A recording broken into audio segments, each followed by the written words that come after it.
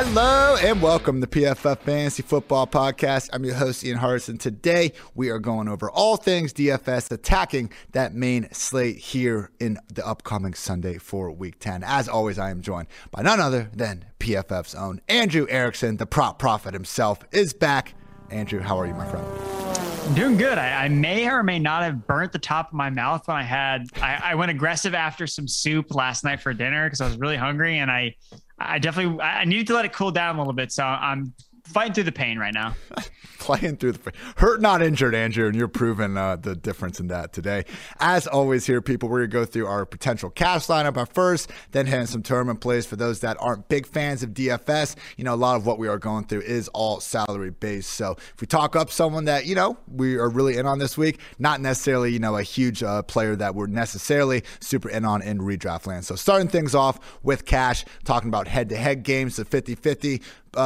Just formats. We are trying to build the highest floor possible, not caring as much about ownership. We'll get more on that with the tournament plays. So, Andrew, as always, you know, you send me over your plays usually in the morning on Thursday. I basically go through mine and then look at yours. And I think it's, again, a pretty straightforward cash week, at least in terms of what we should do in our top 5, top 6 spots. At quarterback, I know our motto. It's been Jalen Hurts or just Jalen Hurts. Like, we'll make money with Jalen Hurts. We won't make money with anyone else.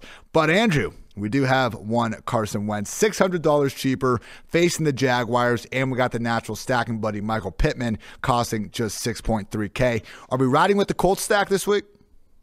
Yeah, I think Wentz makes a lot of sense where he's priced down below $6K. And there was a lot of directions you could go with at the quarterback position. I kind of found myself like, first, I always look at Hurts first because that's just what I do. And I'm like, all right, does he make sense here? But then I was like, you know, there's a lot of ways where you can find value here, you know, especially with running back, where we could have basically a 3-down back under 5K, which is going to open up a ton of salary for other positions. But I mean, you can't deny what Wentz has been doing. He's been so consistent. Like, you don't necessarily need a super high ceiling from him if you're playing him under 6K. It lets you jam in a bunch of other studs. So I didn't originally start with Wentz as my cash quarterback. I like Dak Prescott. You know, at 6,900, I liked him more in the environment against the Falcons. And I really think you can't go wrong at a lot of places. But if you want to pay down, go to Wentz. Again, he's now 17. At least he's got at least 17 fantasy points in all but one game this season. Like, you want to lock in 17 fantasy points. Like, you're going to get that from Wentz, and that makes sense at his price. He's thrown multiple touchdowns in 6 straight games. He's missing the birth of his child potentially to play against the Jaguars. So, you know, he better deliver. Like, if he sucks and he misses his child's birth, like, I mean, sorry, like, the man upstairs is not going to be okay with that, Carson Wentz. And we know, Carson is super religious, right? Like, this is a great storyline, Andrew. Like, one of the most important things we could possibly bring up here. I do agree there are other options. Wentz at 5,900, based on some of the early builds I've done, I do like it because, as we'll get to these other guys, I think that gives you the easiest path to really paying up more of that last flex spot. But hey, if you're fine with getting a Cordero Patterson, DeAndre Swift type instead of, you know, a Jonathan Taylor, Christian McCaffrey, you can go up to Dak and stack him with CeeDee Lamb, or even go all the way up to Tom Brady at 7,600 and Mike Evans. I guess with Brady, again, just seeing kind of how the rest of the lineup shakes out, I am a little bit worried about that. And at some point, Andrew, like, if he is going to be down AB and potentially Chris Godwin, like, I get it, we'll jam Mike Evans in everywhere, but I do wonder if, you know, that could just be a little too much for Brady to overcome. I'm not saying Washington's going to beat them or anything, but in terms of, you know, cash game, usually we don't like having such an immobile quarterback in the first place. And if Evans is really the only high-end guy he has out there, and Gronk's not looking great to play either, that's, I guess, where I'd be hesitant paying that far up for Brady in cash. Yeah, that makes sense. You know, we love Brady because he has all these weapons, but we've also seen him, you know, saw him with the New England Patriots when he didn't have weapons. He doesn't play nearly as well, and that's not like his fault. Like, that's why he's good, because he works well with all these weapons. And if it is only Mike Evans, like, that does kind of limit, you know, his potential ceiling if he's the only show in town. Feeling good about Wentz. Now looking at running back, Andrew, you buried the lead a little bit. We mentioned our savior this week, D'Ernest Johnson, just 4.7K. We need to see if Nick Chubb is going to be out of the picture. We know Kareem Hunt is still gone. Chubb does have the chance to return those negative COVID tests and be ready to go by Sunday. But honestly, Andrew, like, if D'Ernest, okay, all right, As always, people, we do our Friday evening injury podcast. Make sure you guys check that out because we'll have a lot more clarity here, because at the exact same price point, we got Devin Singletary, where Zach Moss is also in question. Started the week off with a DMP in the concussion protocol. Was able to get that non-contact jersey on and participate in Thursday's practice, though. So Moss does have a chance of returning. The Bills are facing the Jets' league worst defense and fantasy points per game allowed the position. I mean, this is where we can save salary, Andrew, because I want to get up to those 6K wide receivers. If there is a spot other than tight end defense where we can go down the pricing scale, it's definitely to D'Ernest Johnson or Devin Singletary. Yeah, and I think that, at least with me, I think it's pretty clear if I was going to play one of them, it would be D'Ernest over Devin Singletary. Just the thing with Singletary, I almost kind of wish Zach Moss plays so I don't have to play Devin Singletary because I know where the trap is here. And it's just the Bills just don't give him the ball ever, and they just throw every single time. And it doesn't even matter that he's facing a defense that allows the most fantasy points to running backs by 10 points per game. Like it's insane the margin between the Jets and the second worst team, which is the Lions, who we're going to talk about really quickly as well. But I have that concern that they just don't feature the running backs. Let's say Matt Breida just takes over what Zach Moss's touches would have been. Like, that's not out of the range of outcomes. Whereas if D'Ernest Johnson is like he's the only running back on the team. Like they signed Brian Hill off the practice squad, but he's not going to like have any significant role coming off the street. So I feel really good about D'Ernest, but not nearly as thrilled to play Devin Singletary. But I also know it's a volume play. Like, he should see the volume and the matchup is there. So I'm going to have to begrudgingly play him, and I'm not going to feel good. But then I'm going to know if it doesn't work, like I know exactly why. I will say, because over the past few years, it hasn't been great for Singletary, even when Moss and before Moss, Frank Gore were out of the picture. They would just elevate TJ Yeldon to the active roster and kind of split things.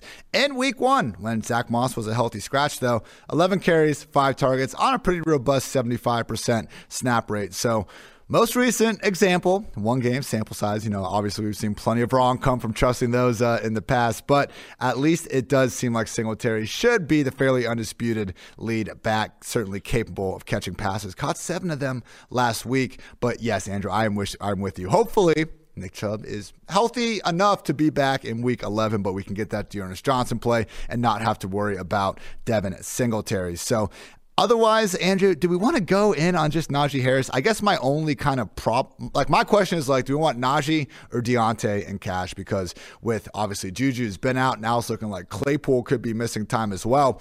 I mean, Ben, we've seen him already concentrate targets enough, but at the same time, I am nervous about putting 2 Steelers pass catchers in the same cash game lineup, even if we are facing the Lions of all freaking teams.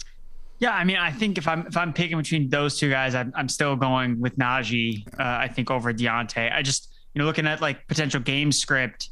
But let's say the Steelers get up and they don't have to throw the ball; they just decide to give it to Harris, and it's not even the fact. I mean, Deontay's obviously. He already had the highest target share basically among all receivers, and now Claypool's out. But it's like, okay, like how much higher is it really going to get? Like, it's already pretty maxed out. Like, all of it, Andrew. He could get 14 targets in this game and still be okay. He's got to find the end zone. So I actually like Deontay more like as a tournament play, like with Najee Harris, like playing them. I think because you're right. I think people are going to put them together and be like, oh, like this is gross. Like, what am I doing? So I think that's actually more of a tournament strategy, playing them together. But I think for cash, Harris, 24 touches per game is number 1 in the NFL. First in expected fantasy points per game. And it's funny, I looked at the PFF projections, and Harris is projected for 5 more points than the next closest running back. Like, it's like not even close, the type of workload he has based on every other running back, based on the matchup. So I think it's far and away Najee Harris as the cash game lock at running back. Would you go Deontay over Metcalf straight up, even having Najee there, or would you rather have Metcalf? I think I would rather have Deontay. We saw last week what happened with do you have Mike Evans in that lineup too? I know Mike Evans is in that kind of price range too. Okay. Yeah. That's a tough one for me because, okay, we got Wentz, we got Pittman. I agree. D'Ernest and Najee should be the guys. I also think probably James Conner, man, at just 6,300, taking Chase Edmonds out of the picture with that ankle injury. We'll see a little bit more of Benjamin, but honestly, if we were going to see a true split committee, that would have happened last week. And before that fourth quarter of that blowout Cardinals win, it truly was the James Conner show. So to see him at just 6,300, that's kind of who I'm looking at in the flex. And from there, we can really fill out with these high-end 6K wide receivers. Is that kind of where you're looking at, Andrew, or is there a different running back you'd like to get in here? I like paying up at running back. I like getting in, jamming as many like running back studs as I can. I still like Dalvin Cook. I know that he's got some off the field stuff going on right now, but all indications are that he should be suiting up to play, and he's playing the Chargers defense, the defense that can't stop anybody on the ground. And we have this run team that likes to run the football with Dalvin Cook. So I get like Jonathan Taylor like up there as well. I think there's ways where you can play Harris and Taylor and Cook, like or Cook, like playing both those guys with D'Ernest as the savings running back. So that's kind of the way I like looking at getting the two pricey running backs plus D'Ernest, and then just taking in some of those lower receivers. The 2v2 that I think we're kind of talking through at this point is going to come down to that wide receiver and flex spot. Let's cut through the shit here, Andrew, because we got Gerald Everett at 2.6K. That's our cheap tight end of the week. Before the Seahawks bye, we saw him regain that every down role, essentially. I think his snap rate was like 78% or something like that. The role he had before he got put on the COVID list that we were very happy about, but obviously got on the COVID list, came back. Now Geno was there. But to see Everett, a truly talented tight end at 2.6K, I mean, this is like that week where we played Will Dissly with Everett out, but like we didn't feel good about that. I actually feel good about Everett at this point, and you can get up a little bit more. Arnold's still under 4K. Adam Troutman, with Juwan Johnson being a random healthy scratch, he is in play at 3K, but I don't think there's any need to get up in those guys. Just get Everett at 2,600. And then at defense, you can get super gross and go with the Jaguars. I do think you can get up to the Titans at 2,600, facing either Trevor Siemian or Taysom Hill. They are at home. The only other defense cheaper at home is Washington versus Tampa Bay. We are not doing that. So with that in mind, we have Everett, we have Tennessee. Obviously, we already have Pittman in that wide receiver 1 spot. Mike Evans, I think, should be locked in here with the injuries going on and just with this matchup against Washington. Can't cover anybody. Yes, they can rush the passer when you're facing Tom Brady's second quickest release time in the league. Don't think he's going to get there. So, Andrew, assuming we kind of have that same general build, it sounds like you're leaning towards paying up for Dalvin Cook or someone like that, maybe even Austin Eckler, Jonathan Taylor, not the worst idea in the world, obviously. And then that kind of gives you something around that 5.5K range to finish off the lineup in that last receiver spot. Who are you kind of looking at in that range? Or do you just have a different kind of build in mind altogether? No, it's exactly kind of how I got things set up. And my favorite like 5K receiver, because after like under 6K, there's really not a lot of receivers I like. I kind of went through thinking, okay, I usually have like a list of like 6 or 7 guys that I are viable. I'm like, all right, between under 6K and above 5K, there are like 2 receivers I like will probably end up playing. And so one of them I think is Jerry Jeudy. At 5,300. I'd like Jerry Jeudy a ton this week. He's my number 1 ranked Broncos Broncos wide receiver, 29% target share in his second week back from injured reserve. I like the matchup here against the Eagles. I mean, the Eagles have just been one of these slot funnel defenses where they're really good at protecting the outside against the perimeter, but they're getting beat by tight ends or they're getting beat by slot receivers. Last week we saw it with Keenan Allen have a monster game. They've allowed the highest passer rating to opposing wide receivers that are lined up inside, 135.1. And Jeudy is starting to come back. And Courtland Sutton has disappeared. Like in the games that Jeudy has played, Sutton has been a non-factor. If Darius Slay is okay from his injury, I assume that we're going to see a lot of Slay on Sutton, which is going to be a matchup that Teddy Bridgewater just looks the other way. He probably just won't even look towards Sutton like he has done whenever Judy's been on the field. So I think Jerry Jeudy makes a ton of sense here. And now that he's back fully healthy from injured reserve, I feel really confident playing him at his price tag. 3 games this year with a healthy Jerry Jeudy with the Broncos. He has 19 targets in those games. Tim Patrick has 12. Noah Fant has 11. Alberto has 11. Courtland Sutton in 5th on his own team, just 9 targets. I'm not saying he's going to be behind both tight ends forever, but clearly, and we expected this, man, going to the year. With Teddy Bridgewater under center, Jeudy is going to be that guy more weeks than not. And I also just think that this really could be similar to what we saw Keenan Allen do last week when you're facing such a zone-heavy defense like the Eagles. I mean, they've given up some big plays because they faced some pretty damn good quarterbacks this year. Obviously got ripped up a little bit a few times, but I do think the Keenan Allen type, the Jerry Jeudy type, capable of sitting in those zones and just winning on more of the yak plays, like that's the guy you expect to go off in this matchup versus the bigger play wide receiver like a Courtland Sutton, like a Mike Williams. So, Andrew, I'm feeling pretty good about this right now. Again, we got some injury situations to hash out and see where it goes, but the Wentz and Pittman stack Dearness, Najee, and probably I think Eckler is standing out to pay up for at running back. Then Mike Evans, Jerry Jeudy at receiver with Gerald Everett and the Titans to save some salary. Any final cash game thoughts? No, I think the Packers and Seahawks game, that is a late game, correct? Like they're playing. So yeah, so so you're going to know by the time Gerald Everett even plays whether you're going to win or not. So it doesn't even really matter what he does for the most part as a Seahawks, because you're going to know, because chances are Gerald Everett's not going to save your cash team. So yeah, I think the tight end play with Everett, I get it feels kind of gross, but the routes run per dropback was there, like you said, before the bye week. And that was something I remember just like doing, is like, I need to pencil this away while he's on the bye week, because people forget, people forget about these teams coming off buys, and he's got Russell Wilson back. So I think this is the highest upside he could have. It's the highest upside tight end you can get, probably at 2,600. So I like the call. Real quick, would you rather have Eckler or Devontae Adams? Because or do we have that room? We do not have that room. Never mind. So a moot point, Andrew. I do think Devontae is a little cheap this week, just 7,900. I mean, this guy was at 9K a couple weeks ago. But again, when we have Evans, Pittman, even Deontay, if we want to go there, just $1,000 cheaper, I don't feel the overwhelming urge to get up to Devontae this week. No, I just don't like the Packers-Seahawks game. Like, I just don't like that game. Like, we talk about this, like when you first see that, you think Rodgers, Wilson, 2 Hall of Fame quarterbacks, like, all right, sweet, shootout. And then you're like, pace of play, gross. Because both teams are just so slow. Like, they're not playing in shootouts. And when you have one team that's slow, the only way to get them to play in a more up-tempo offense is for the other team to like drive the narrative and make them play fast. But they're playing Seattle, which doesn't do that either. And Russell Wilson is coming back. Both these guys are coming back off of extended time. We saw Prescott come back off extended time and look horrible. So that's why I think that game in particular is kind of like one of the fake, like it's a game I really don't like a lot as like a stacking game. It's something I think there are a couple one-offs I like, because obviously there's talented players in that game, but it's not a game I want to stack. And I think that it makes Devontae Adams riskier, even though he has such a high target share. I mean, there are other guys that we have, like Deontay Johnson, like his target share is actually higher than Devontae Adams, and he's way cheaper. So those are my thoughts kind of on Adams.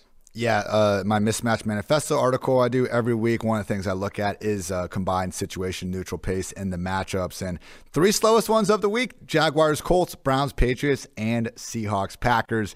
Pretty clear which one you wouldn't expect to belong there, but alas, here we are. So yeah, I'm with you, man. So okay, that is going to sum up our general cash game thoughts. Now with tournaments, obviously we are down to take more risk. If you want to go with a Russ Metcalf, bring it back with Adam stack, that's okay. I mean, fun quote from one of my just mentors over the years and truly great fantasy analyst, Matthew Friedman. And he does great stuff to this day, but he made a good point, in some random like RB breakdown, like week 15 of 2016. Contrarianism is not a license to be an effing moron. So we do got to remember that not every single play that we come up with in a tournament is, hey, it's a tournament, we can do whatever. So don't want to quite be an idiot, Andrew, but I do think it does give us a lot more, obviously, maneuverability. So starting things off with quarterback, I want a ton of this Vikings-Chargers game, because really, when we look at these guys, I thought the Vikings, who were my favorite stack really last week, they had things going for them. They just didn't get the volume, had a kick return touchdown, a couple things didn't go their way. Were able to play with a lead a bit more than anticipated. And I think if you just look at what's been going on in these offenses, like Justin Jefferson, it's ridiculous, like 9 targets over the past 2 weeks combined. That's not going to stick for the entire year. And when you look at all the wide receivers people can get down from up top, I think he and Adam Thielen are guys where people are just going to look at the guys around them, your Deontays, your Mike Evans, your CD Lambs, pay for those guys instead of the Vikings receivers. And for a tournament, I am down to take that risk. And it's so easy to bring it back with Keenan or, Andrew, Mike Williams, who is finally affordable again. I get it. We've had a couple down weeks, but you look at the guy's snaps, he's still playing in every down role in a great Chargers offense that, has been feeding Keenan Allen for a few weeks, but I just don't think that's necessarily going to be an every week occurrence, particularly against a Vikings secondary that we've been trying to tee off on all season long. So I also think that going with the Matt Ryan, Cordero Patterson, Kyle Pitts stack, where like you're getting his top 2 receivers without rostering a single wide receiver is a pretty fun time. And then we obviously talked about Tom Tom Brady before, although not loving that if he is going to be down multiple high-end weapons. Andrew, I know you're with me here, at least on the Minnesota side of things. Do you want to put Cousins with both Jefferson and Thielen, or do you think you can maybe just do one? I think you could probably just do one. Something I've been trying to do more of is look at the winning lineups in the GPP contest I'm in. I kind of want to see what was the construction here? Why did this roster win? Was I on these plays? Was this totally galaxy brain? Okay, this guy just got wicked lucky, playing some guy I've never heard of, or was it there a systematic approach here that was really good? And something I've noticed is that there, at least the tournaments that I've played, a lot of single entry stuff, there really hasn't been a lot of over stacking and not a lot of just double stacks with a bring back. I know it's kind of the standard quo, just kind of throw it in, but I don't think you always need to necessarily do that, especially when looking at Kirk Cousins. He's not really more of a volume passer. It's more of an efficiency type of passer. So you're looking for touchdowns. So I almost kind of like Cousins with a Thielen or Jefferson and a Conklin, get that tight end equity, which is always attached to touchdowns anyway. So I think that's it. And he's also in a good matchup. He was something that I think is kind of cash viable, at 3,400. Again, if you have the money to move up, if you just don't feel like Everett, I think Tyler Conklin makes a ton of sense. He's really been really efficient this year. He's been really highly involved in that passing offense, and it's a good matchup against the Chargers, who are not good against tight ends. So Kirk Cousins, I think, like the matchup for him, something else I've been doing as well is looking at not necessarily fantasy points against, but looking at particular coverage schemes for these defenses and looking at, because quarterbacks can be just tough. It's really about efficiency. They can throw for X amount of yards and they just don't get there in fantasy because they don't throw any touchdowns. You really need to get that efficiency. And Kirk Cousins, I've noticed a lot this year, just kind of looking more at it, been really good against cover 1 and cover 3. That's why he had a pretty productive game last week against the Baltimore Ravens. I know he had the rushing touchdown, but it could have been a passing touchdown too. So, don't come at me quite yet. I get that.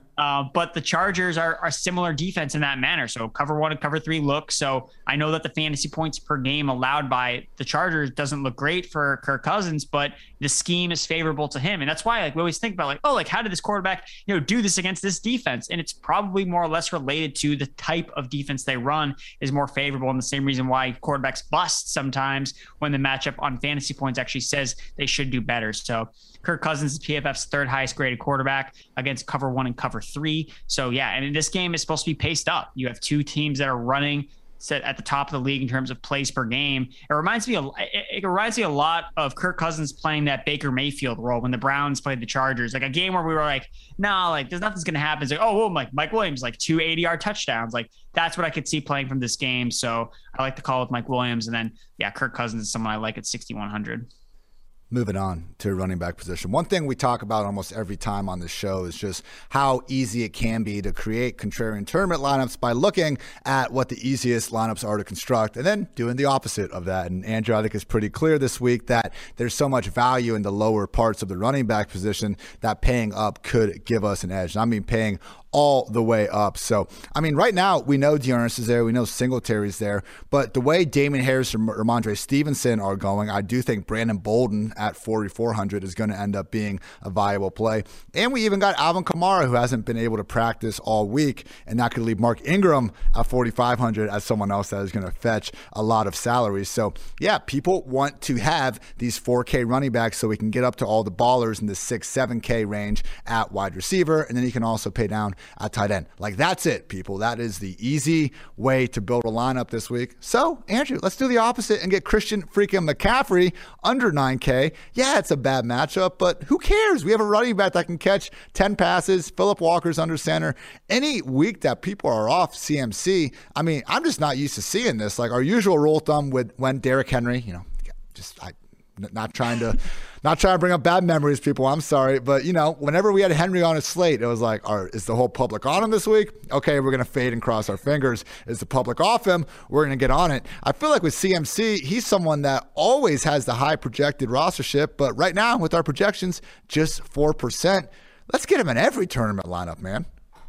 Yeah, no, I was really the first thing I did was I was writing up CMC and I looked at, all right, what's the field doing? I was really curious to see okay, what is going to happen? And 4%, I was really surprised because I don't think I've really ever seen it this low when he's been, 100% healthy. He probably is right now. So I guess the thing with me is I don't know why the field is so gun shy on McCaffrey. I was watching that game. Obviously, they were playing the Patriots last week, so I was watching that game really closely. And I mean, he looked good to me. Like, he was breaking off some nice runs. And I know he only played 49% of snaps, but he had 18 touches on half the snaps played. Whenever he was out there, he got the rock. 5 targets, 38% target rate per route run.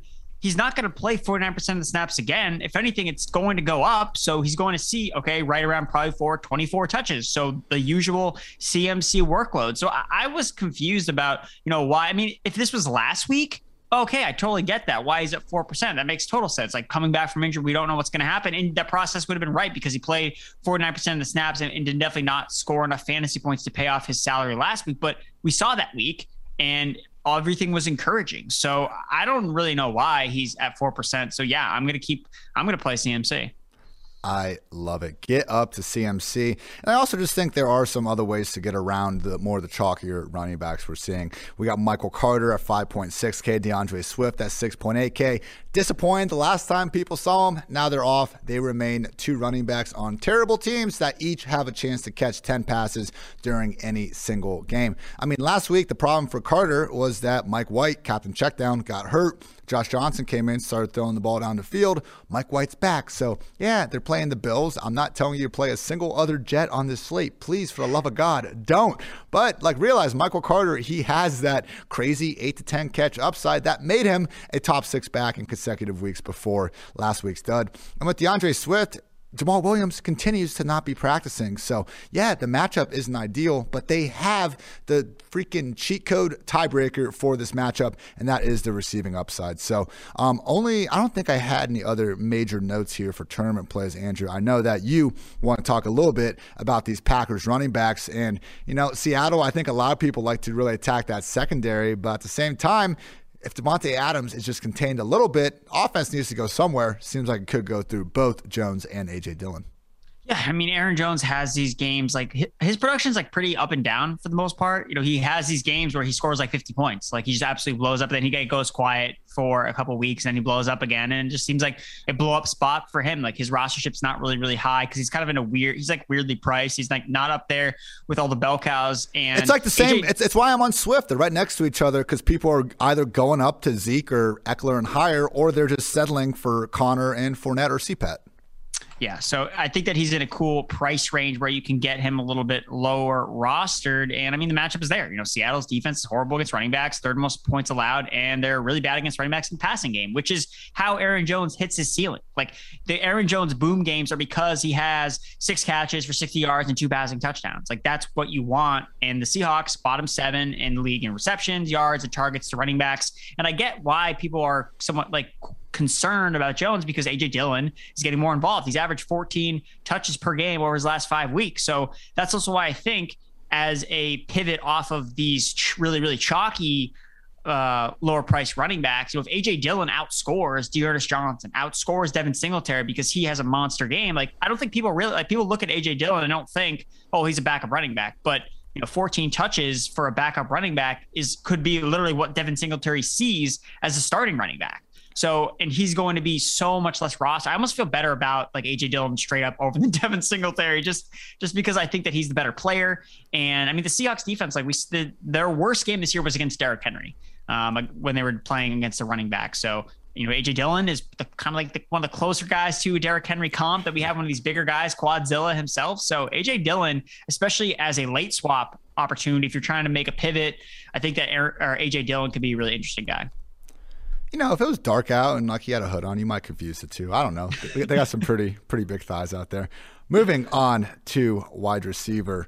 It's Justin Jefferson, man. That's my favorite wide receiver play on the slate. I know he has a chance to go off any given week. He had a long touchdown last week. It's just a matter of these targets correcting themselves. And in this matchup, man, it's just hard to see him really busting here. Looking at the Chargers, they do have a good pass defense, but Michael Davis, starting cornerback, is again not practicing with the hamstring. It looks like Asante Samuel Jr. is going to make his way out of the concussion protocol, and he better, because their starter in his place, Ryan Smith, is also not practicing with a knee injury.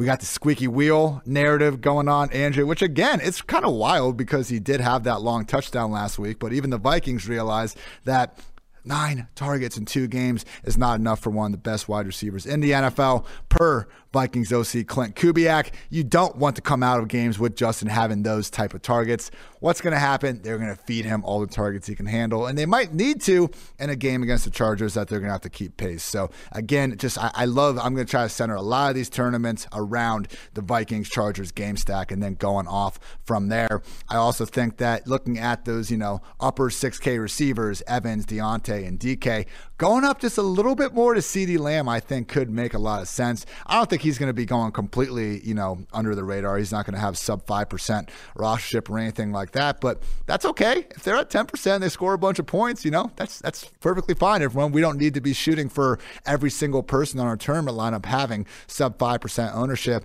CeeDee Lamb coming off a week in which he led the entire NFL in unrealized air yards, truly with 2 better balls, could have had long touchdowns. Facing a Falcons secondary where, yes, A.J. Terrell been playing fantastic this year. Only Jalen Ramsey is a higher graded cornerback than Terrell for the Falcons. He's not following number 1 receivers. The Cowboys move theirs all over the formation, so don't be dinging like the perceived matchup of A.J. Terrell on CeeDee any more than you would on Amari Cooper. This is still a Falcons secondary that is not a unit to fear, particularly against the Cowboys, who until last week we all were treating as, and probably still are, the best offense in the NFL. And with that, Andrew, we do also have Michael Gallup sitting at just 4K.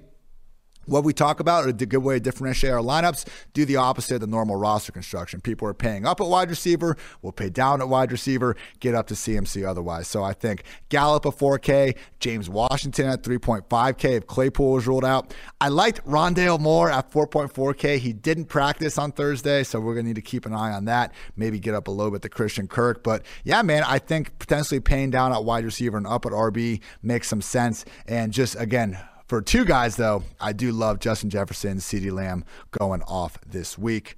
Now, looking at some of the guys you got, you're with me on Justin Jefferson and Gallup, which I love to see. Now, Terry McLaurin, I actually love this call, Andrew. I was shocked when I was doing my wide receiver cornerback article, which you guys can always find on PFF.com.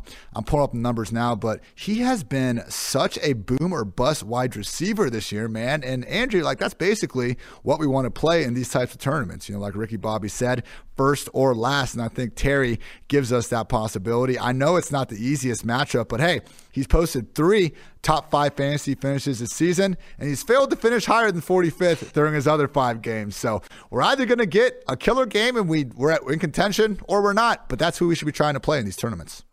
Yeah, I think that he makes a ton of sense. Maybe it's obvious, you do a Tom Brady double, you bring back Terry McLaurin as the bring back option, but not enough people do it. So at 7,600, again, he's not at a price point where he's cheap in any way, shape, or form, but the volume is there. 6th ranked, 26% target share this year. He's 2nd ranked in terms of air yard share. So whenever they're going downfield, it's always going to Terry McLaurin. So whether it's there by garbage time, he gets there with Heineke, or Heineke just kind of does some magic. Look, Heineke, the one game he played, the reason he's on the team is because he balled out against the Buccaneers last year. So if there's anyone that has, the Bucs number, quote unquote, maybe Taylor Heineke can create some magic. He's obviously done it a couple times this year with McLaurin. Like you said, he's kind of had a couple of boom weeks. So that's what you're kind of hoping for going with Terry. I do want to hit on Justin Jefferson, a point that I made, talking about the way that the LA defense runs their coverage. So cover 1 and cover 3. And that's where Jefferson has been absolutely deadly. That's where he's got a ton of his targets. 36% target share, 88 PFF receiving grade,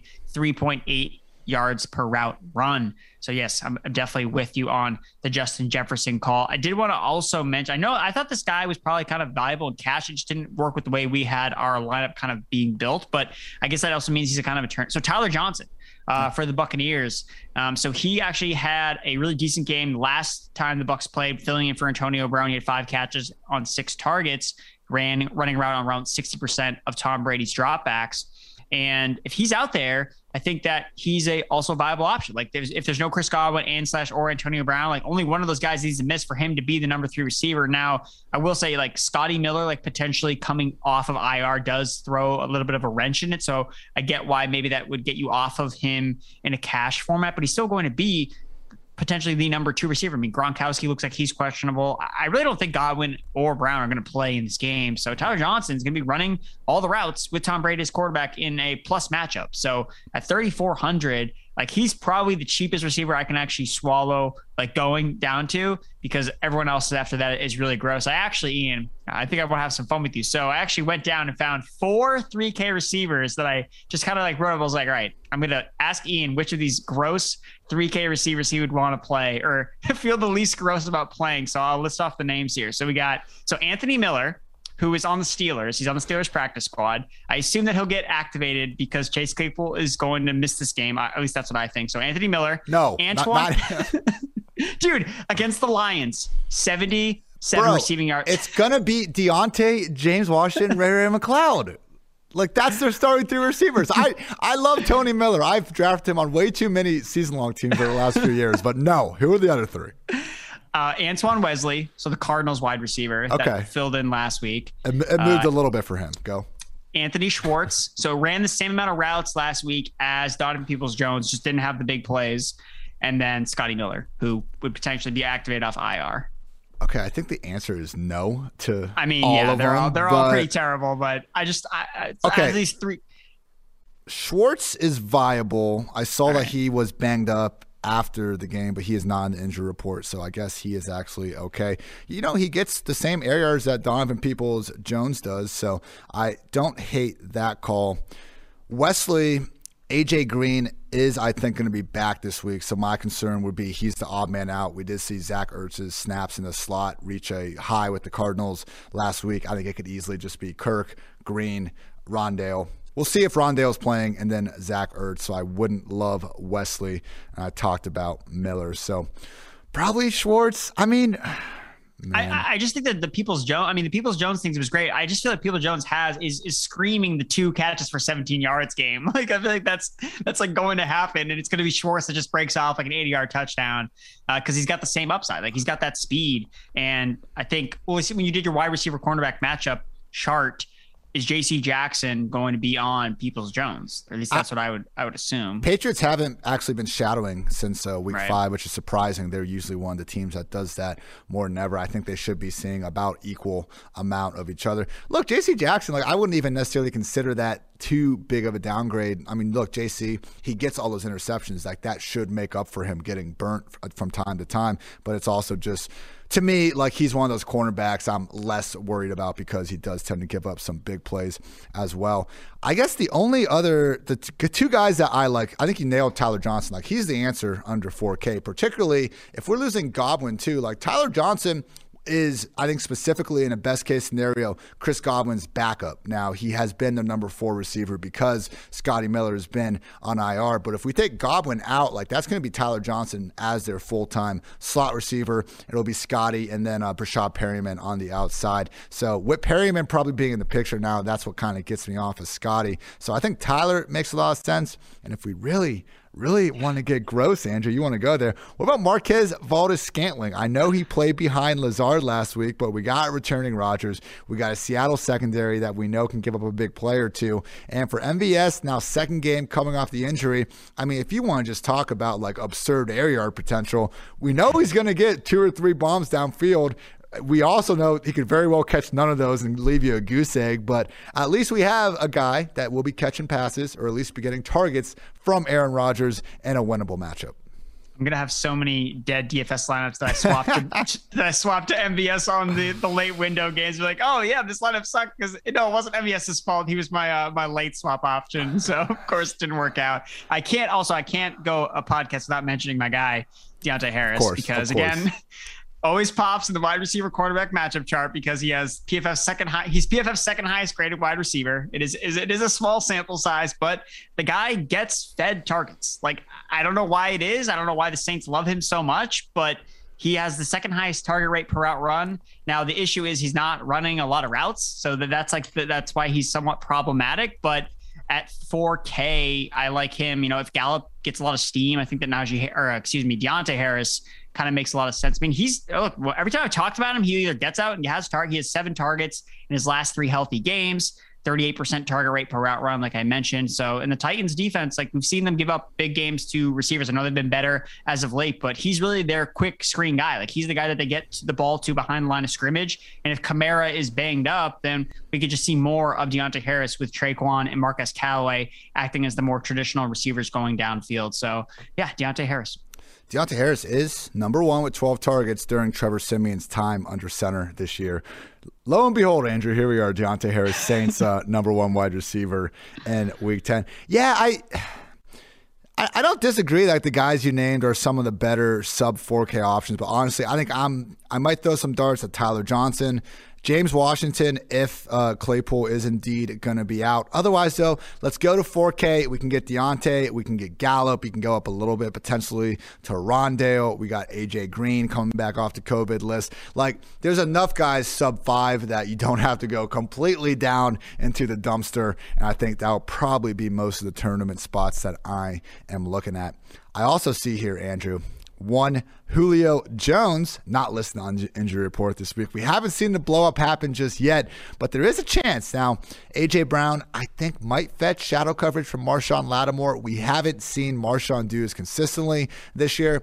I know he got beat a couple times by our guy, Olamide Zaccheaus, last week, but overall on the year, people, Lattimore has been pretty awesome. He held Devontae Adams, 56 scoreless yards. Terry McLaurin, 46 scoreless yards. Metcalf and Evans got loose for a long touchdown. Evans could have had 2 with a better ball for those counting at home, but both guys only targeted 5 and 4 times, and largely other than the one big play were held in relative check. So if they do have Lattimore track A.J. Brown or even just kind of move more of their coverage there, maybe this is the week that Julio Jones finally starts looking like the guy we know he can still be. Yeah, I feel like Marshawn Lattimore plays a lot to his competition. Like when he's matched up against like an alpha, he brings his A game. And then when he plays against like scrub guys, he just kind of like takes the day off. And we all do it in video games. You know, Marshawn's doing it in real life. You got to respect it. So yeah, Mount Julio. It's time. It's eruption is happening for Mount Julio. It's going to happen. Like he just has these games where everyone's off him. Everyone's on A.J. Brown, rightfully so. A.J. Brown's gotten super high target share over the last 4 weeks, but Julio's not going to continue to suck because he doesn't suck. He is still efficient.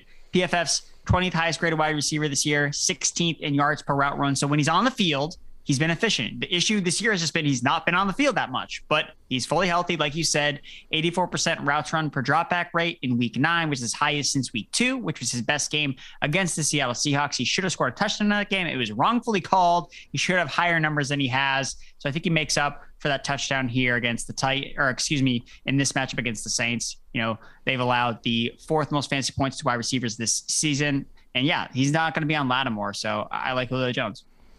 All right, Andrew, let's finish things off with some tight end talk, and then we can talk about the news that just broke. Odell Beckham Jr. signing with the Los Angeles Rams.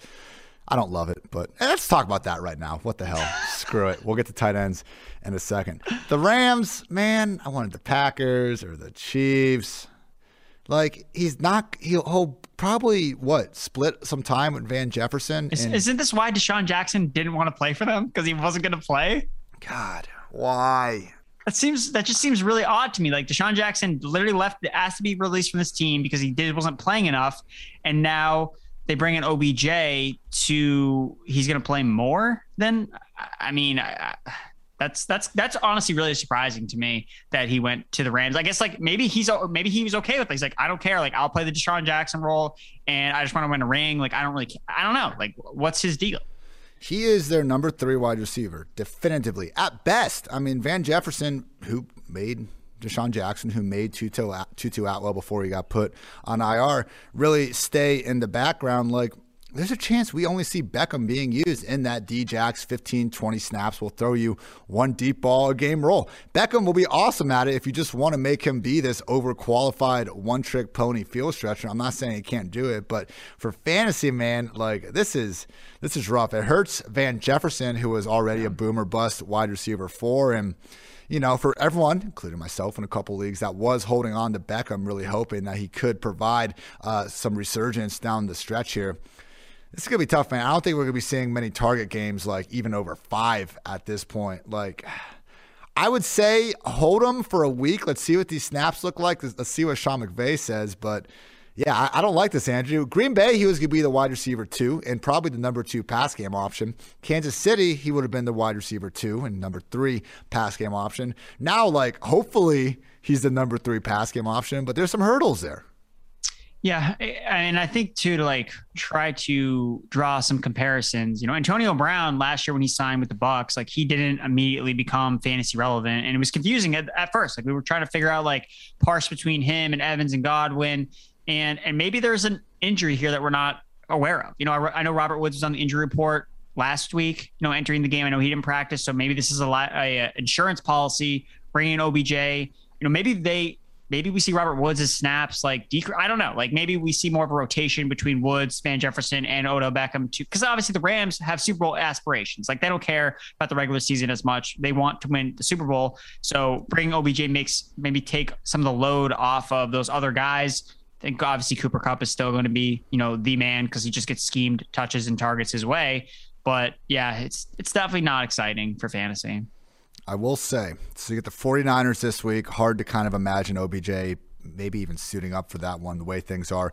They get a bye in week 11, gets to learn the offense. After that, Andrew, Packers, Jaguars, Cardinals, Seahawks, Vikings, and Ravens down the stretch. Are we back in now? That's like the best schedule you can even ask for. He gets the Vikings second, all right. Everyone that's just saying, why are you guys still talking about him? He has 200-yard games since 2016. Like, for the love of God, people, take it from us nerd fantasy analysts. Watch the freaking film before you just say he's watched. I know everyone saw the Denver game where he got hurt halfway through, wasn't even like supposed to be active in the first place. That's the lasting memory everyone has, not the 3 weeks before that where he got missed for 3 potential touchdowns against the Vikings. He had 79 yards against the Cardinals, 77 against the Bears, like 2 pretty good defenses in their own right. Again, more of just an issue about volume than anything. No, he's not the same guy from 2016, but that guy was arguably the single best receiver in the NFL. Like he can be 80% of that guy and still a potential wide receiver 2, wide receiver 3 in fantasy land. I don't see that coming though with the volume issues at hand. Like I would say, Andrew, like he should, if you have the roster spot, keep him, because if Sean McVay decides that he wants to make OBJ a big part of this offense, that's going to be huge. It's just not the most likely scenario. So if you can keep him through the bye, good, but I don't think he needs to be. If it's a matter of like taking a 0 out of position in a big game or not, like, yes, you can cut him. Yeah, I think that I would probably, I don't think you need to cut him because, the way we're talking about this, obviously, we are probably more pessimistic and trying to be realistic about, what his expectations are. But there are people, OBJ is still a very popular player that a lot of people still like, that see with rose-colored glasses. Like, I would just try to sell him high. And obviously, like, he could be worth more value than he ends up being, like you trade him for. But I think you could just probably move him now. Like people will convince themselves, oh, like Rams high powered offense, like this is going to work. Even though like, especially trades for receivers going to different teams half the time never works. Yeah. And especially during the season itself, like I'm very doubtful that we're going to see this really pay off, especially early on, especially if you need wins like now, like OBJ is not going to help you right now. And maybe down the stretch, like we see like Antonio Brown did with the Bucs, like he was fantasy relevant a little bit down there to the stretch. Maybe that happens with Beckham. If there's an injury, okay, boom. Like he has that handcuff potential, kind of like Van Jefferson. Like that's why Van Jefferson was a guy we wanted to have on rosters because he had a handcuff. What if Woods gets hurt? Oh, okay, boom. Now OBJ is the number 2. Okay, that's great. So yeah, I see there is a path for him, but I think I would just try to flip him now for whatever I can get. I think I got it figured out now. This is like when the Seahawks signed Josh Gordon for the first time, and it was like, great name. We're happy for Josh getting to play with a great quarterback. We're happy for OBJ going to Stafford, having McVay, but too much target competition ahead. Not enough evidence of any sort of high-end production, let's face it, in quite some time for both guys. Probably someone that we don't need to be investing much time in fantasy land. But you could imagine, and if OBJ goes off, I'm going to be rooting for that dude each and every step of the way. Back on track, though, Andrew. We got some tight end talk. With no Kelsey, with no Andrews, and no Waller on this slate, it is pretty wide open. We got Kyle Pitts there no Kittle as well. Jeez. Kyle Pitts sitting there at 5.8K. Again, I think Matt Ryan, Cordero, and Kyle Pitts is just like pretty unique in that you can stack this guy with 2 essential. CPAT does line up more as a running back than a wide receiver, but 2 guys that do play plenty of wide receiver are the team's top 2 pass game options. Obviously not not designated as wide receivers. So Pitts under 6K as a number one pass game option, I think makes a lot of sense. If you want to get off, likely chalky, Tyler Conklin, Dan Arnold in that mid 6K range, look at Ricky Seals-Jones. Logan Thomas, tried to come back this week. He was sore after the Monday workout.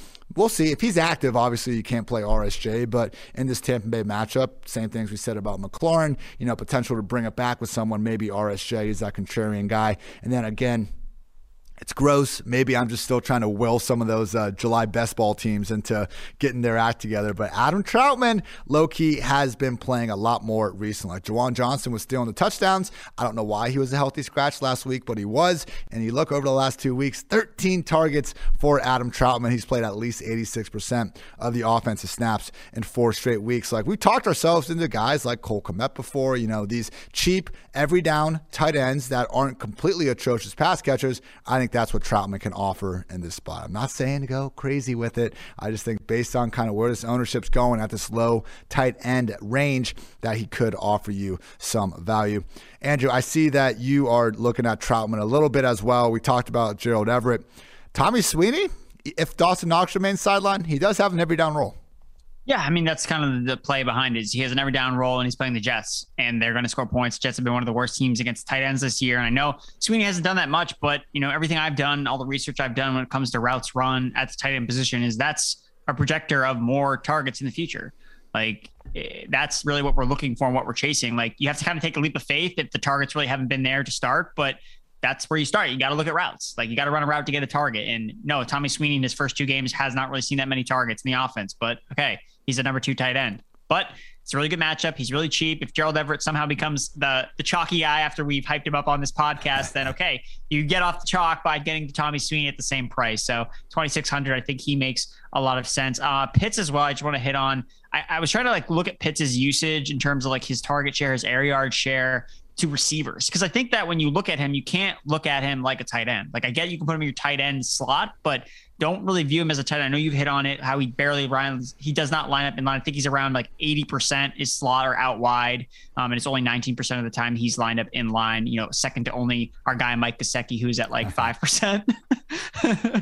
Freaking Mike. People taking this as a negative with these guys. I think Gesicki is awesome. I've actually been one of, I wouldn't go full Stan truther mode, but one of these guys I've played in so much preseason DFS, hyping up the guy. He is a freak. He is every fantasy analyst's wet dream when you look at his athletic profile and everything like that. It's just one of these things. Why I hated Ty Montgomery's number for so many years. When you just have these complete aberrations going on, I need to address it, Andrew. It's my job, the people. Yeah, no, I agree with you. But so with Pitts, his target share is 23% over the last 4 weeks. That's the same as Michael Pittman. Michael Pittman is 6,300. Pitts is 5,800. His air yard share, 39%, which is first among all tight ends, is at 39%. So it's the same as Justin Jefferson, as Tyler Lockett. So these guys that we view, Justin Jefferson's at 7,700, Lockett's at 6,500. Pitts is underpriced. If he just had the wide receiver label, people would probably play him more in general. Yeah. So I think that's kind of why you just don't really view him as a tight end. You can play 2 tight ends and have Pitts in your flex because of the way that things can set up. So I know that the 2 tight end formula has really always been suboptimal, but that's because you've been playing 2 actual tight ends. In this case, you're not actually doing that. You are playing a wide receiver. So just keep that in mind when you look at Pitts. Really look at him as a wide receiver and compare him to other wide receivers. If you're looking for a receiver to add to the flex, you have around that, you're looking in that 6K range, make sure to also consider Pitts there, because he really should be in that 6K range based on how he's being used. And then for my other tight, so Schultz at 5,500.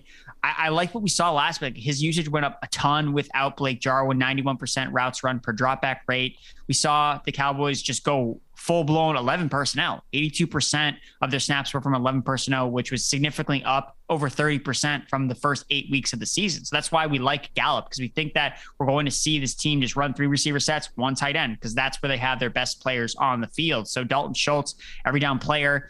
Falcons have allowed the 6th most fantasy points to tight ends of the last 4 weeks. He's in a weird range, 5,500, and it's the touchdown. So with him, I really think you should play him with Dak, because you need him to connect on 2 touchdowns, which is what he's done the most this year. That's kind of where he's had his spike weeks, because other than that, like he's not going to get there alone, like on yardage or like a ton of targets and receptions. So you need him to connect on a couple touchdowns. So I think he makes sense in Dak tournament lineups. Odell watch maybe continuing. We got some national reporter beef going on.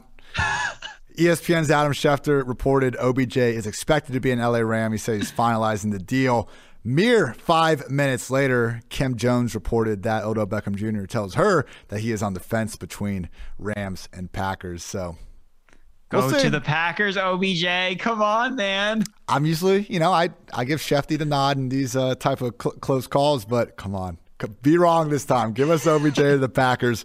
I'm sure this will probably be cleared up by the time everyone is listening to this on Friday morning, regardless. Okay, so yes, defenses real quick. I just think, again, I usually try to list some like running back defense stacks that I think you can do that are a little bit different and give you plenty of upside. Leonard Fournette with the Buccaneers defense going up against Washington. Everyone is looking at the Buccaneers passing game. Maybe they run the ball so much more with all these injuries they have going on. Fournette is also someone that catches far more passes than most people give him credit for. Devin Singletary with the Buffalo defense. I know it's not great. We want Dearness Johnson, but again, if we can just separate ourselves from that much of the field by going to the same price back, who isn't set up as well, but could outscore the guy. It could happen. I don't hate that call. James Conner and the Cardinals defense going up against PJ Walker. Don't need to explain that one much. And just like, Andrew, we didn't even talk like much about Jonathan Taylor here. I know how much of a smash bar it is. The guy's been crushing it. He's facing the freaking Jaguars. If we take him and that Indy defense, I think that gives you plenty of upside as well in a week where maybe everyone's getting a little bit too cute looking at Carson Wentz and Michael Pittman. Any final thoughts on defense?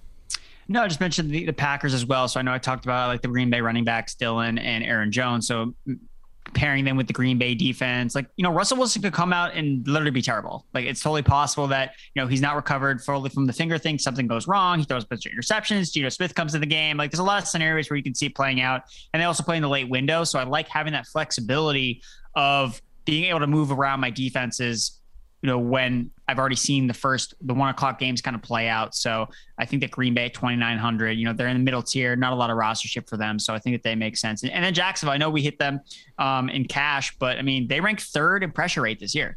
3rd. Like, I feel like everyone's talking about how the Bills are like falling apart. It's like, hey, maybe give some credit to the other Josh Allen and the Jaguars defense that like played really well. Like, come on. Like, it's not just, the Bills are crumbling. It's like, okay, maybe they just played a good defense that like played. I mean, look, Urban Meyer doesn't have that much control over the defense. Like, I like he's really more operating on the offensive side of the ball, and give credit to the Jags defense. It's playing much, much better than people will give them credit for. So, I mean, Carson Wentz, we know that he can make mistakes when he's under pressure. He just does stuff with the ball that you're just like, what is he freaking doing? He actually leads the league in turnover-worthy plays since week 7. So, yeah, I mean, he is not going to see the birth of his child. So maybe the man upstairs is not going to be pleased with Carson Wentz, and he's going to throw a pick.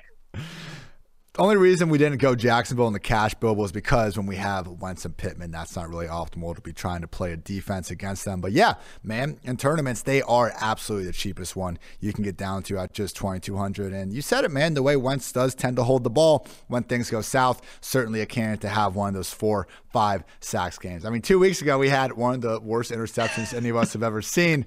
Certainly, not the guy that's going to go a full 60 without making a mistake or two.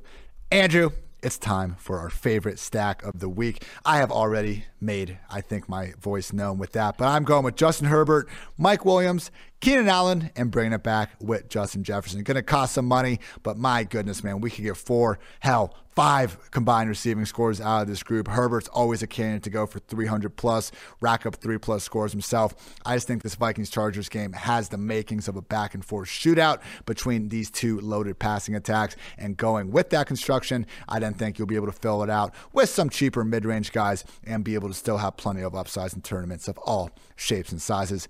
What is your stack of the week, Mr. Erickson? Yeah, I'm going to go with the Brady doubles, because he's literally the quarterback 1 in fantasy points per game. A non-running quarterback is the quarterback 1. It's absolutely unbelievable. So Brady, Mike Evans, Tyler Johnson, assuming that we're not going to see Godwin or Antonio Brown, I'll bring it back with Terry and hope that he has that 30-point game that we know is in him, and it just has been lacking the last couple of weeks. So I'll go with the Buck stack. It seems like if you've been playing TB12 doubles all year, you're probably making a lot of money. So I'm just going to keep it up. Ain't broke, don't fix it. Not for the main event. The prop profit, he's 10-5 on the season. Everyone, you got the Justin Fields over last week. I hate that the Bears had to have a bye. We didn't get to really go into how good Justin Fields was on Monday night a little bit more, but nailed that one. Dallas Goedert finished, I believe, 5 yards under. And my goodness, man, he should have gotten the over in the first drive of the game. Jalen Hurts missed him on what could have been a 50-yard touchdown. So process was just fine with Dallas Goedert. He's someone that continues to, I think, be on the verge of a true breakout without Zach Ertz. We just haven't seen it yet. Andrew, what are the 2 props, if not more, of the week that people can go win some money on? Yeah, so nothing gets me going more than Dan Arnold overs. So we got Dan Arnold sitting tight end for the Jacksonville Jaguars, over 38.5 receiving yards. So Dan Arnold has been one of the most consistent tight ends, receivers, whatever you want to call him this year for Jacksonville. I mean, the other guys just really aren't nearly as involved. Agnew, Shenault, Marvin Jones. So Arnold's running a route on 70% of the team dropbacks the last 4 weeks. You know, he's got top 12 tight end usage. He has 17 targets, 120 plus receiving yards in his last 2 games. And he's failed to clear 60 receiving yards just once as a full-time starter for Jacksonville. So he's at 38.5. So I like the usage. The usage alone dictates that he should get hit over this 38.5 receiving yards mark. And then you look at the matchup, Indianapolis allows the 8th most receiving yards to the position this year. So I like the over on Dan Arnold. And then I'm going to go under here because unders just tend to be more profitable. And if you just take more unders, you're probably going to win more props. Stephon Diggs. I just think his lines have not been adjusted to kind of his newer role as not, this target monster that he was last year. Look at his target share this year, 22%. To last year, which is 29%. It's down 7% since 2020. So I just don't think the lines have adjusted. 85.5 receiving yards. He's only done that twice in 8 games played this year. He's only been over 85.5 receiving yards twice. So I get the Jets defense. It's not great, but it's really been efficiency, not necessarily volume that they've been giving up. Teams are just running the ball over them so they can not necessarily give up a lot of receiving yardage. So they've only had 2 receivers crack over 90 yards this season. So Stephon Diggs in this newer role where we're not seeing him see as many targets, as many receptions. I know his catch rate is down significantly from last year as well. I'm going to go under 85.5 receiving yards. I think it's just too high. Diggs under 85.5 yards. Dan Arnold over 38.5 yards. It's a good point on Diggs. I actually didn't mention this in our wide receiver tournament plays. I think I got distracted by the OBJ news breaking. But how about Emmanuel Sanders this week, man? I know he hasn't been booming lately, but he still has more total air yards this year than Diggs. He's in the mid 5K range. Like Beasley's the one that seems to actually be fetching most of the ownership, which makes sense. He's been the one playing more recently. But hey, the Jets defense has been okay this year. They're not horrendous. We can kind of put them in that Jaguars group of maybe a little bit better than people give them credit for. It still wouldn't shock anyone if Josh Allen gets back on track, throws for 5 touchdowns, and Emmanuel Sanders is that field stretcher. Yeah, no, I think Emmanuel Sanders makes a ton of sense. I mean, someone's going to blow up in this game. I mean, we should see a bounce back for Josh Allen, but they're just spreading the ball a lot more than they did last year. And honestly, I wouldn't hate if they just went back to Diggs more. Like that's what worked last year. And that's what I think what they probably should do. But alas, they got to get the ball to Sanders and Knox and Beasley. So it sucks.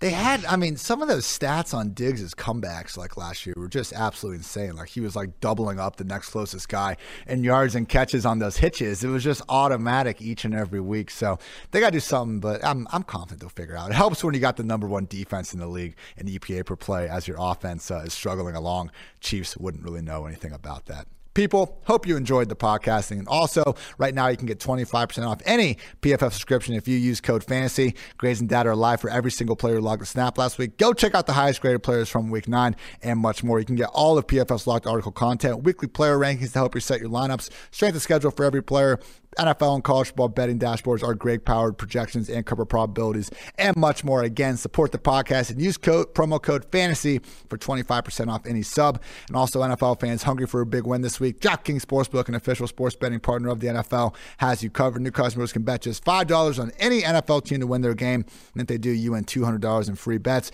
Download the DraftKings Sportsbook app now. Use promo code PFF. Bet just $5 on any NFL team to win their game and win $200 in free bets. If they win, you win with promo code PFF this week at DraftKings Sportsbook, an official sports betting partner of the NFL. Must be 21 or older. New Jersey, Indiana, or Pennsylvania only. New customers only. Minimum $5 deposit, $1 wager, 1 per customer. Restrictions apply. See DraftKings.com/sportsbook for details. Gambling problem, call 1-800-GAMBLER. And also, whether it's football success or financial savvy, the right questions help set the stage for winning strategies. Western and Southern is teaming up with PFF's very own Chris Collinsworth to share insights that can help put you ahead on both your fantasy and financial scoreboards. Want to hear about Chris's old playing days or behind the scenes with Al on Sunday Night Football? How about a need to know for your financial future? Now you can ask about either or both, and every football financial question you ask earns you a chance to win a cater party for February's big game. Check out the Chris Collinsworth podcast and Western and Southern's Instagram for answers to the best questions each week. Submit your questions at westernsouthern.com/askchris. One more time, that is westernsouthern.com/askchris. If you're watching on YouTube, check out the link in the description below. Remember, at Western Southern, you can rest assured on game day. Andrew, exciting episode as always. And we got a ton of work on PFF.com that people can check out. As always, you yourself have your fantasy football start 'em, sit 'em out for week 10. You got your buy low and sell high targets based on high value opportunities. Of course, your weekly fantasy ranks. Got the waiver wire stuff out in the week. You're a hardworking man. DFS cheat sheet still to come. Anything else you want to get off your chest, my friend? Yeah, so I had to trade away Myles Gaskin in Dynasty earlier today because so I have Javonte Williams, and basically I'm looking at my roster. I'm like, you know what? I want Melvin Gordon too. I just want both the Broncos running backs because I know the schedule is juicy. I'm a contender in this Dynasty league. So I'm like, you know what? I'm just going to start both of them because I have Joe Mixon as like my stalwart running back. And then I'm just kind of like rotating carousel of running backs. I played like Devontae Booker, a couple backups. So I thought I could just trade Gaskin for Melvin Gordon straight up, right? I thought that seemed like a pretty fair trade. I got rejected. Like, I could not move Gaskin, who I think is like 25 years old, for a 28-year-old Melvin Gordon. And I had to pay more to get him. I had to trade Nyheim Hines and a third-round pick for next year, and a third-round rookie pick next year. And I was like, whatever. Like, Hines, I literally never know when to play him, so I don't want him on my team. And then a rookie pick, third-rounder, it's like, eh. So, yeah, I traded to get Melvin Gordon, who's old, but now I have him and Javonte Williams. So if Melvin Gordon just literally turns to dust and like gets hurt, it doesn't even matter because I have Javonte, so I'm a winner no matter what. Gotta love the old win-win. Yeah, with Hines, it's just one of those guys where, I mean, he'll pop off a little bit more like than someone like Kenyon Drake, but he just doesn't have that best case scenario. If Jonathan Taylor gets hurt, Hines' role would increase, but like Marlon Mack would probably end up being like the preferred starter in the equation still. It's messed up. I mean, I've owned him in that Dynasty league since it's like existence. Like, I remember drafting my first year as a rookie, and I was like, oh, this is great. I don't think I've ever started him once because I don't know when to play him. So I'm like, all right, sorry, man. Like, you're gone. Sorry. Yeah, like the time he went off last week, it wasn't like this game where they were in comeback mode and they had to dump down a bunch of targets. He was just making the most out of it. Yeah, no, he definitely wasn't in my lineup last week. So I was like, you know what? Sell high. Here you go. Bye.